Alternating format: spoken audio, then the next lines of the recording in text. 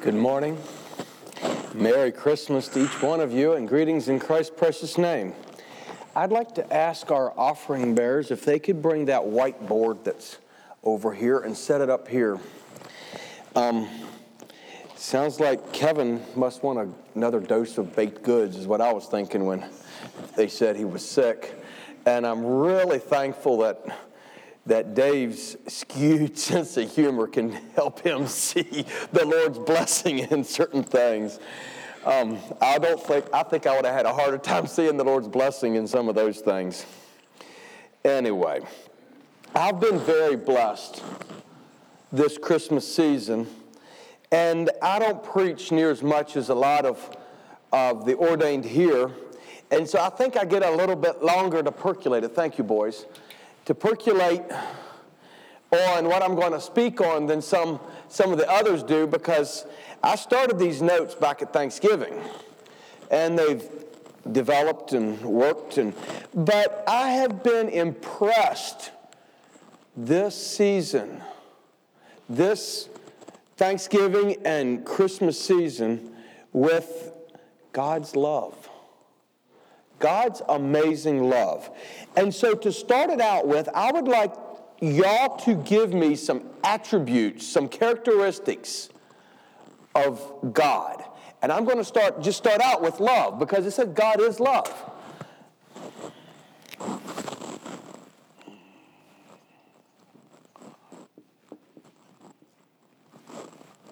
Merciful. Yes. Forgiving. Hold on. Merciful, faithful. Grace. Merciful, faithful. Did you say something, Mikey? Grace. Grace. Forgiving. Forgiveness. Holy.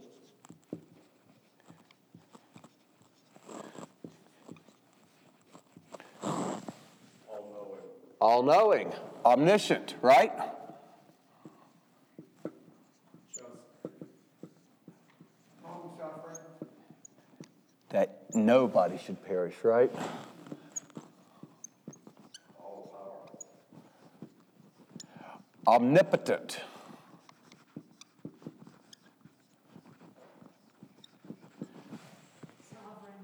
Sovereign.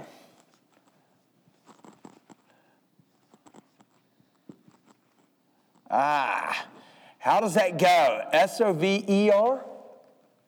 You know what it is. You don't know where I went to school. Not someone else? Omnipotent. Omniscient. Omnipotent. There's another one that I had. Omnipresent.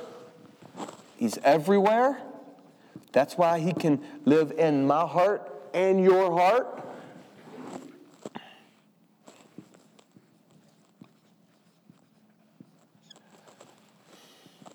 Good start. He's always truthful. He never lies. When his word, well, I guess that's faithful. A lot of these tie together.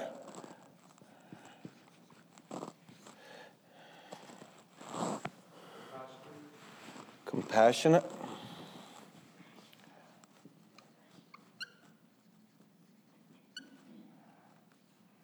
Compassion.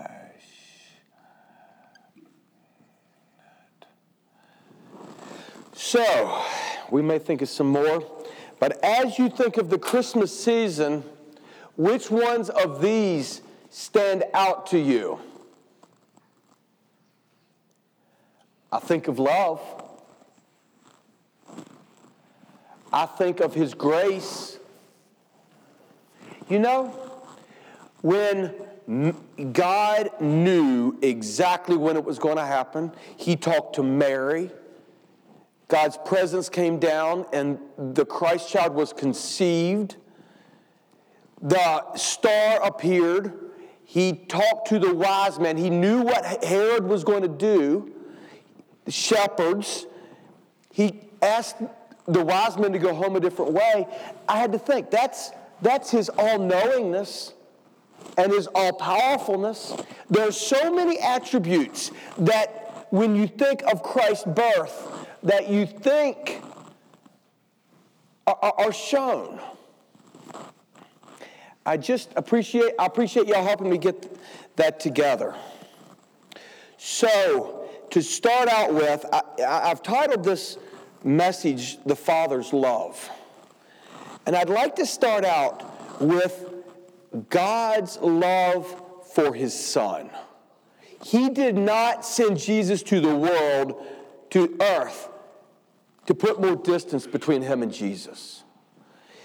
John 1:18 says, "No man has seen God at any time. The only begotten, which is in the bosom of the Father, He hath declared Him." In the bosom of the Father means by the Father's side, very close. His his constant companion, and it implies intimacy. Jesus was close to his Father. And yet we look at God the Father, God the Son, and God the Holy Spirit. It's hard for me in my small, finite mind to see how Jesus is just as much God as God the Father. That's how we had Jesus, God, on this earth. But yet, he was the Son of God. And how can he be the Son of God? Because there was never any creation. He was the Son of God before he came to this earth and was actually born as a son. And so this just defies my comprehension that he's been forever, yet he was God's Son, he is God's Son, and he always will be God's Son. But God and Jesus are close. There is love there. Romans 8:34 says, "Who is he that condemneth? It is Christ that died, yea, that is risen, who is even at the right hand of God, who also maketh intercession for us." Jesus is at God's right hand. He was at God's right hand, and he is today, and he's working there for the saints. In Acts 7, we know the story that of Stephen being stoned. And as his life was ebbing away, he looks up to heaven, and heaven is open, and he sees Jesus, what? Standing at the right hand of the Father, it says. And many have considered that Jesus was standing to welcome one of his saints in, but he was at the right hand of God. Jesus seems to abide. That's where he stays, is at God's right hand. And Jesus and God are infinite. They have never failed anyone. They're always truthful. Now, how would a father-son relationship be if the Father never failed? He always did perfect in every situation. He always had perfect love. He always had perfect wisdom. And the Son did the same. What would marriages be like if there was no sin in the relationship? No disappointments. The Father has never disappointed the Son, and the Son has never disappointed the Father.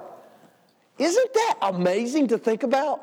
What kind of relationship would that make? Wouldn't that make for I'm going to call it a divine closeness?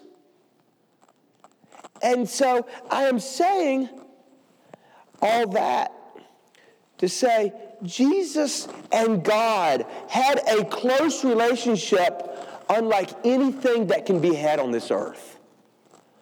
God loved his Son. In fact, on the Mount of Transfiguration, several times in Scripture, God's voice came down from heaven and he said, "This is my beloved Son.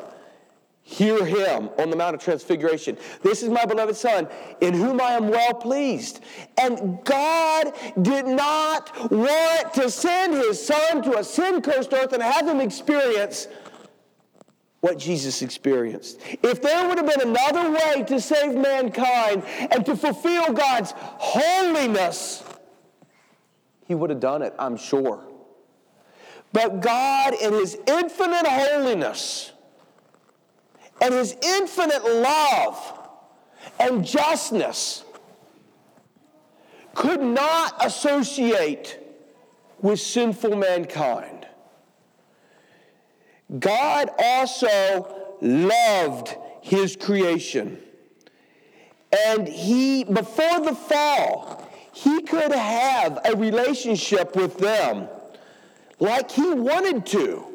And it seems that God walked with Adam and Eve in the garden and communed with them and had a closeness probably like we don't know anything about since the fall, because sin has marred each one of us, and we know that we can be proclaimed perfect through Jesus' blood, but we're still affected by the fall.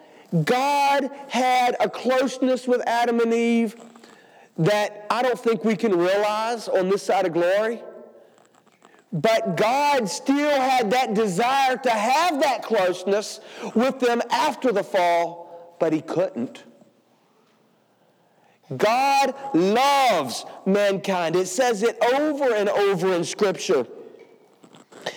The incredible love that God had for mankind is shown by God sacrificing his precious Son, his only Son, part of the Godhead, for mankind. Little story here. Years ago, there ruled in Persia a wise and good king. He loved his people, and he wanted to know how they lived. So fairly often, he would dress in working man's clothes or in beggar's clothes, and he would go into the homes of the poor, and he would go and visit them. No one knew who he visited when he would leave, but he would go and visit them to see what their lives were like, to see their hardships, because he was their ruler and he wanted to do as good as he possibly could. One time he visited a very poor man who lived in a cellar. He ate the coarse food of that poor man. He spoke cheering and kind words to him. Then he left. A while later, he came back and disclosed his identity to the man by saying, "I am your king." The king thought the man would surely ask some great favor or some expensive gift, but he didn't. Instead, he said, "You left your palace and your glory to visit me in this dark and dreary place. You ate the coarse food I ate. You brought gladness to my heart by your presence and words. To others you have given rich gifts. To me you have given yourself." Jesus left more than this king ever left. And he came and gave his life. Please turn to Romans 5, verse 6.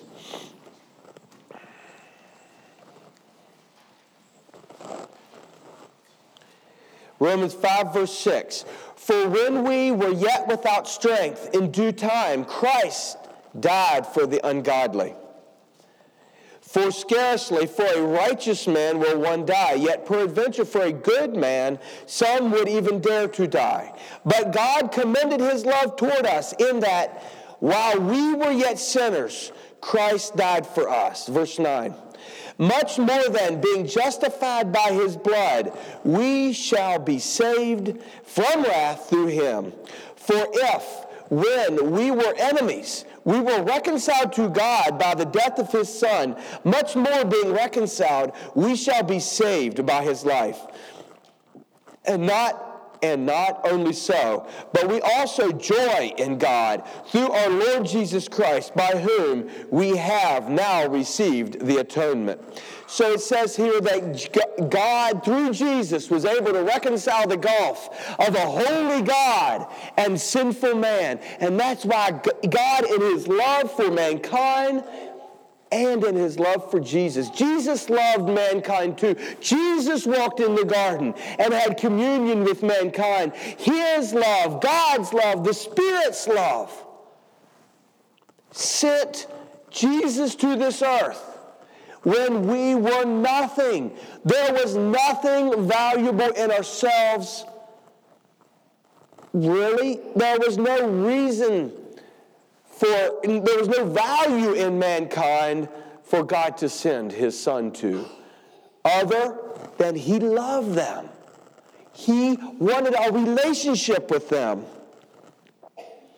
to span the gulf so he could have what he had had before the fall.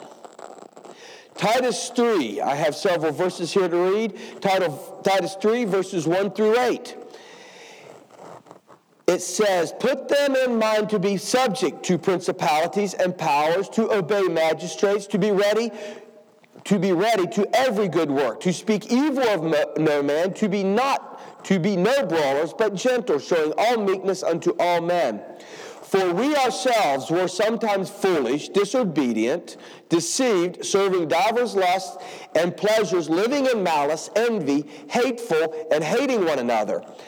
But this is the verse that I really wanted out of this passage, but it shows some things. "But after the kindness and love of God, our Savior toward man appeared, but not by works of righteousness which we have done, but according to his mercy he saved us, by the washing of regeneration and renewing of the Holy Spirit, which he shed on us abundantly through Jesus Christ our Savior. Being justified by his grace, we should be made heirs to the hope of eternal life. This is a faithful saying, and these things I will that ye affirm constantly, that they which have believed in God might be careful to maintain good works. These things are good and profitable to man."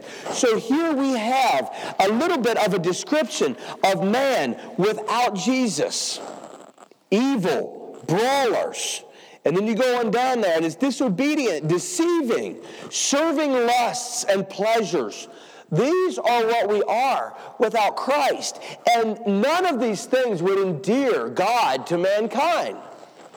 But yet it said kindness and love is what God had toward mankind, that he sent his Savior, that we can be renewed, that we can have regeneration, that we can have the hope, be heirs of eternal life.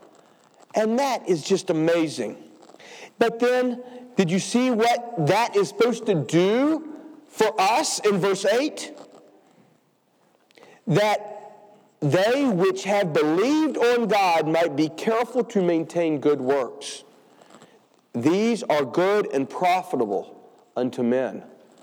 And so our love for God and our love for mankind is not just supposed to sit idle inside of us.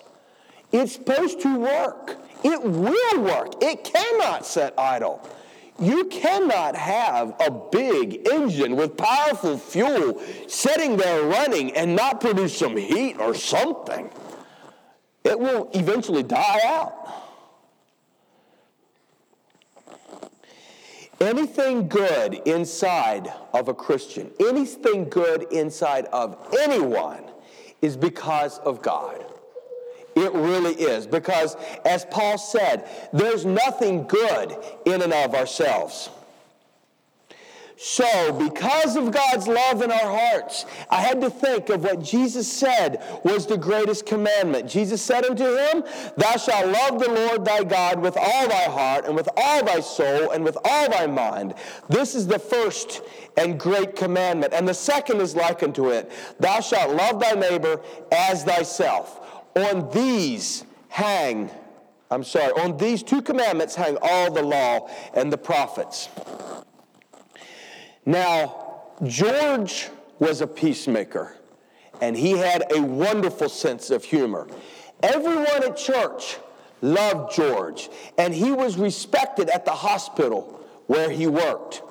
The reason why so many people loved George was because he was always kind and respectful to everyone he met. George's children clearly remember the days George spent in the hospital before his death. The administrator of the hospital paid him a visit. They spoke as though they were old friends. A few minutes later, one of the janitors came to visit George. They too had a nice visit.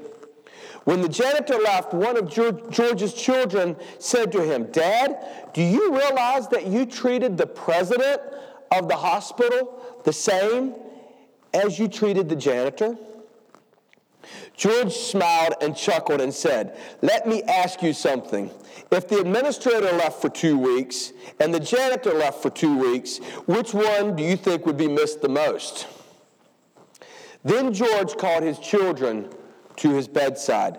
He said, "Let me show you something I carry in my pocket all the time." He said, "Even when I mow, these are in my pocket." George pulled out a pocket-sized cross and a marble with the golden rule on it. George said, "On the cross are written these words, 'God loves you.' And on the marble are these words, 'Do unto others as you would have them do unto you.' The cross reminds me how deeply God loves me, and the marble reminds me of how deeply God wants me to love others."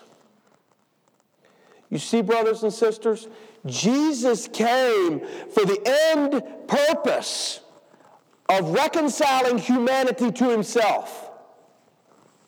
He wants a relationship with you. Yes, he showed us how to live. He gave us a perfect example of how to respond in hard times. But he also wants us to reflect that deep and grateful love to those around us. When God fills your heart, everyone around you knows it. Let's turn to number 149 in Hymns of the Church, please.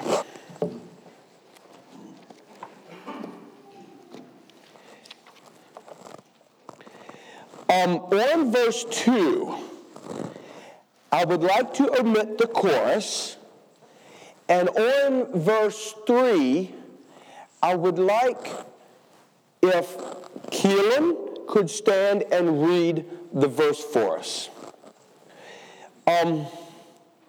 Would y'all please stand for this song? And please think of the words.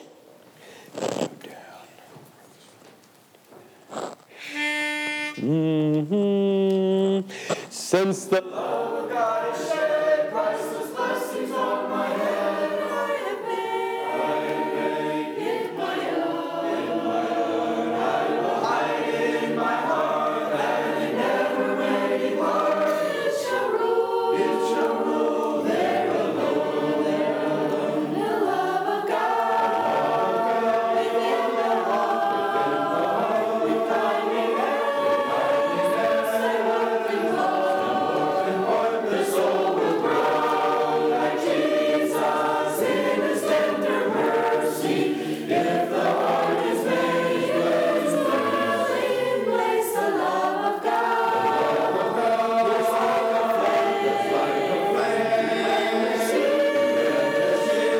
It's the same. The love of God will never fail or lose its glory till we see Him face to face. Since the love of God came down with His love on lives to crown, He with us would remain. Greater love there could not be. Jesus died for you and me. In our hearts He would reign. He who gave his love to me, that I might from sin be free, bids me share it today. As I love you, he has said, you must serve men in my stead, as you go on your way. Thank you. While His love was true and bright, we are walking in the light. He has shown us the road. We His glory must reflect, lest our dimness and neglect keep some soul from His love. The love of God within the heart, with kindly hands and loving love.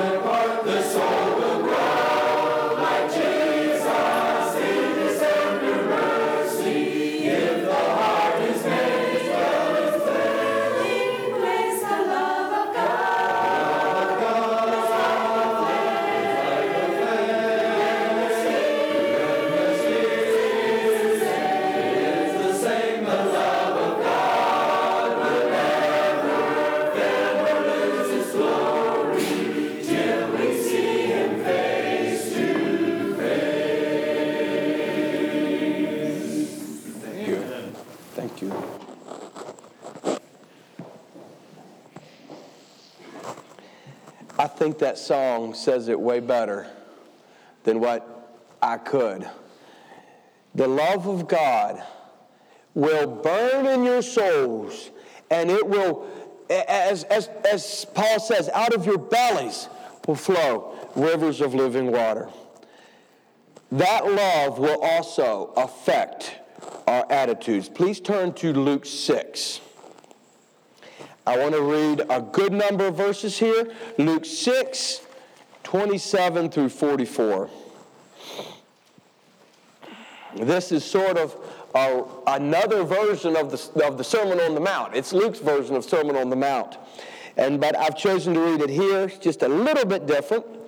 Luke 6, verse 27. But I say unto you which hear, love your enemies, do good to them which hate you, bless them that curse you, and pray for them that which despitefully use you. And unto him that smiteth thee on one cheek, offer also the other. And him that taketh away thy cloak, forbid not him to take thy coat also.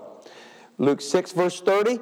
Give every man that asketh of thee, and of him that taketh away thy goods, ask them not again.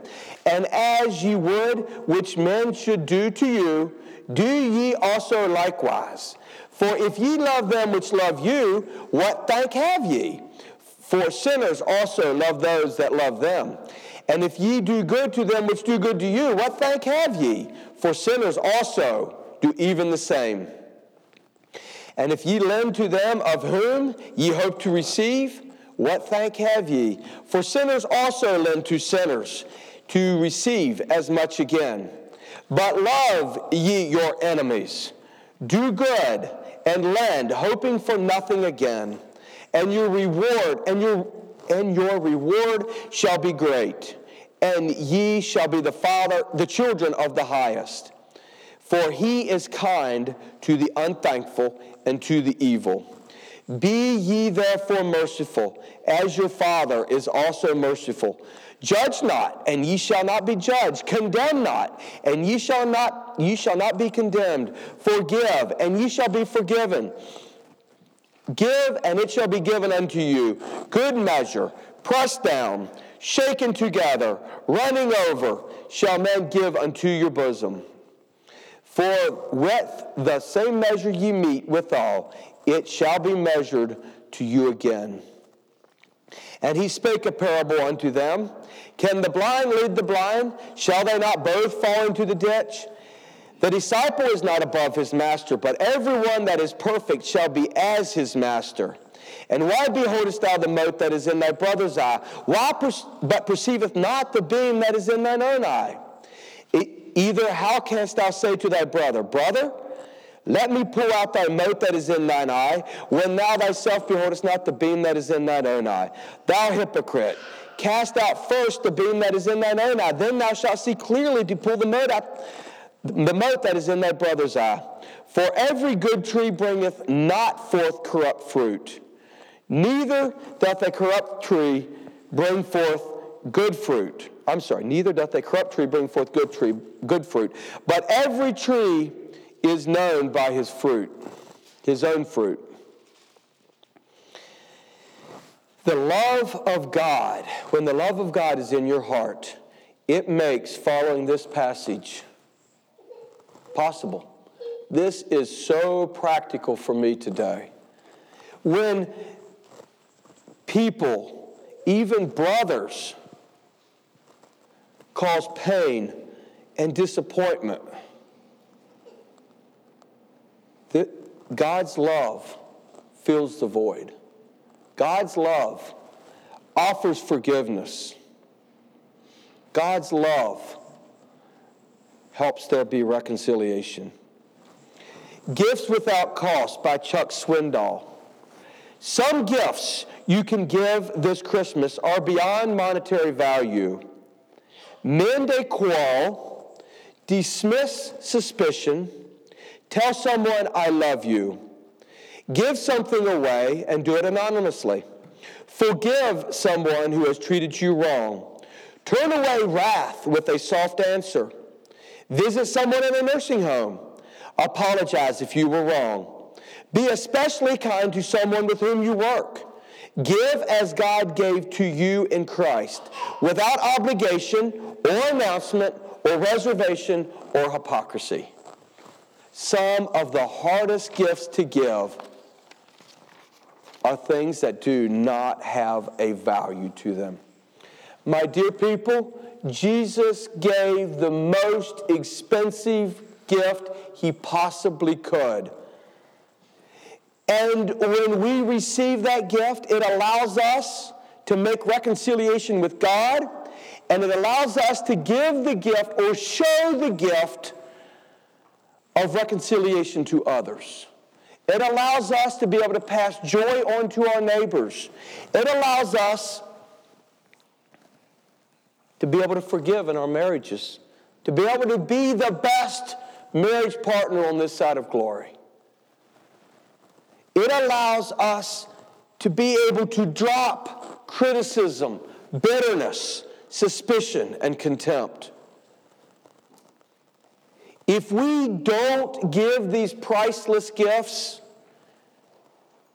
we will not be prepared to meet our Lord when he comes the second time. We can bless others with a bright and happy smile, with a cheerful and joyful and peaceful spirit. My people, this allows our homes and our marriages to thrive. This, when unleashed in a church, helps make McDowell the wonderful church it is, and yea, it could make it even better. It helps you to love your neighbors at Christmas time and all the time. It allows your neighbors to be able to look into your life and say, there is a child of God. Spread God's love to those you meet, brothers and sisters. It's the only way. Now, I have a poem here that was new for me, but my wife heard it, and I think Cheyenne said she heard it. So maybe you've heard it, but it spoke to me. It's titled, "'Twas the Night Before Jesus Came." 'Twas the night before Jesus came, and all through the house, not a creature was praying, not one in the house. Their Bibles were laying on the shelf without care, in hopes that Jesus would not come there. The children were dressing to crawl into bed, not once ever kneeling or bowing a head. And Mom in her rocker with the baby on her lap was surfing the web while I took a nap. When out of the east there rose such a clatter, I sprang to my feet to see what was the matter. Away to the window I flew like a flash, tore open the shutters and threw up the sash. When to my wondering eyes shall appear but angels proclaiming that Jesus was here, with the light like the sun sending forth a bright ray, I knew in a moment this must be the day. The light of his face made me cover my head. It was Jesus returning just like he said. And though I possessed worldly wisdom and wealth, I cried when I saw him in spite of myself. In the book of life which he held in his hand was written the name of every saved man. He spoke not a word as he searched for my name. When he said, "It's not here," my head hung in shame. The people whose names were written with love, he gathered to take to his Father above. With those who were ready, he rose without a sound, while all the rest of us were standing around. I fell to my knees, but it was too late. I had waited too long and thus sealed my fate. I stood and I cried as they rose out of sight. Oh, if only I had been ready tonight. In the words of this poem, the meaning is clear. The coming of Jesus is drawing very near. There's only one life, and when comes the last call, we'll find the Bible was true after all. Let's bow our heads for prayer. Our gracious Father in heaven, we thank you so much that you are a God of love. Father, we thank you so much that you wanted to have a relationship with us, sinful, dirty mankind. Lord, we thank you that you sent your precious, beloved Son to this earth to live on this lowly, decrepit earth and to bleed and die so we can have reconciliation with you. And Lord, we thank you that you made it possible for us to be ready for you at any moment should you come. Lord, we just pray that for everyone here, that our lives will be an open and true testimony of your love in our lives. Lord, this Christmas season, help us to spread your love to those around us. And Lord, help us to live this Christmas season and every day that we can hear the words, "Well done, my good and faithful servant. Enter into the joy of thy rest." Lord, we truly want that for ourselves and everyone here. And so, Lord, help us to reach out. Help us to show your love to those around us. Those in our families, Father, should know it. Those of our neighbors should know it. And Lord, give us the strength, give us the wisdom. Lord, sometimes it seems like there's not enough time in the day for things to go, for there to be done everything that needs to be done. So Lord, give us the strength and the wisdom to look to you. In Christ's name we pray with thanksgiving. Amen.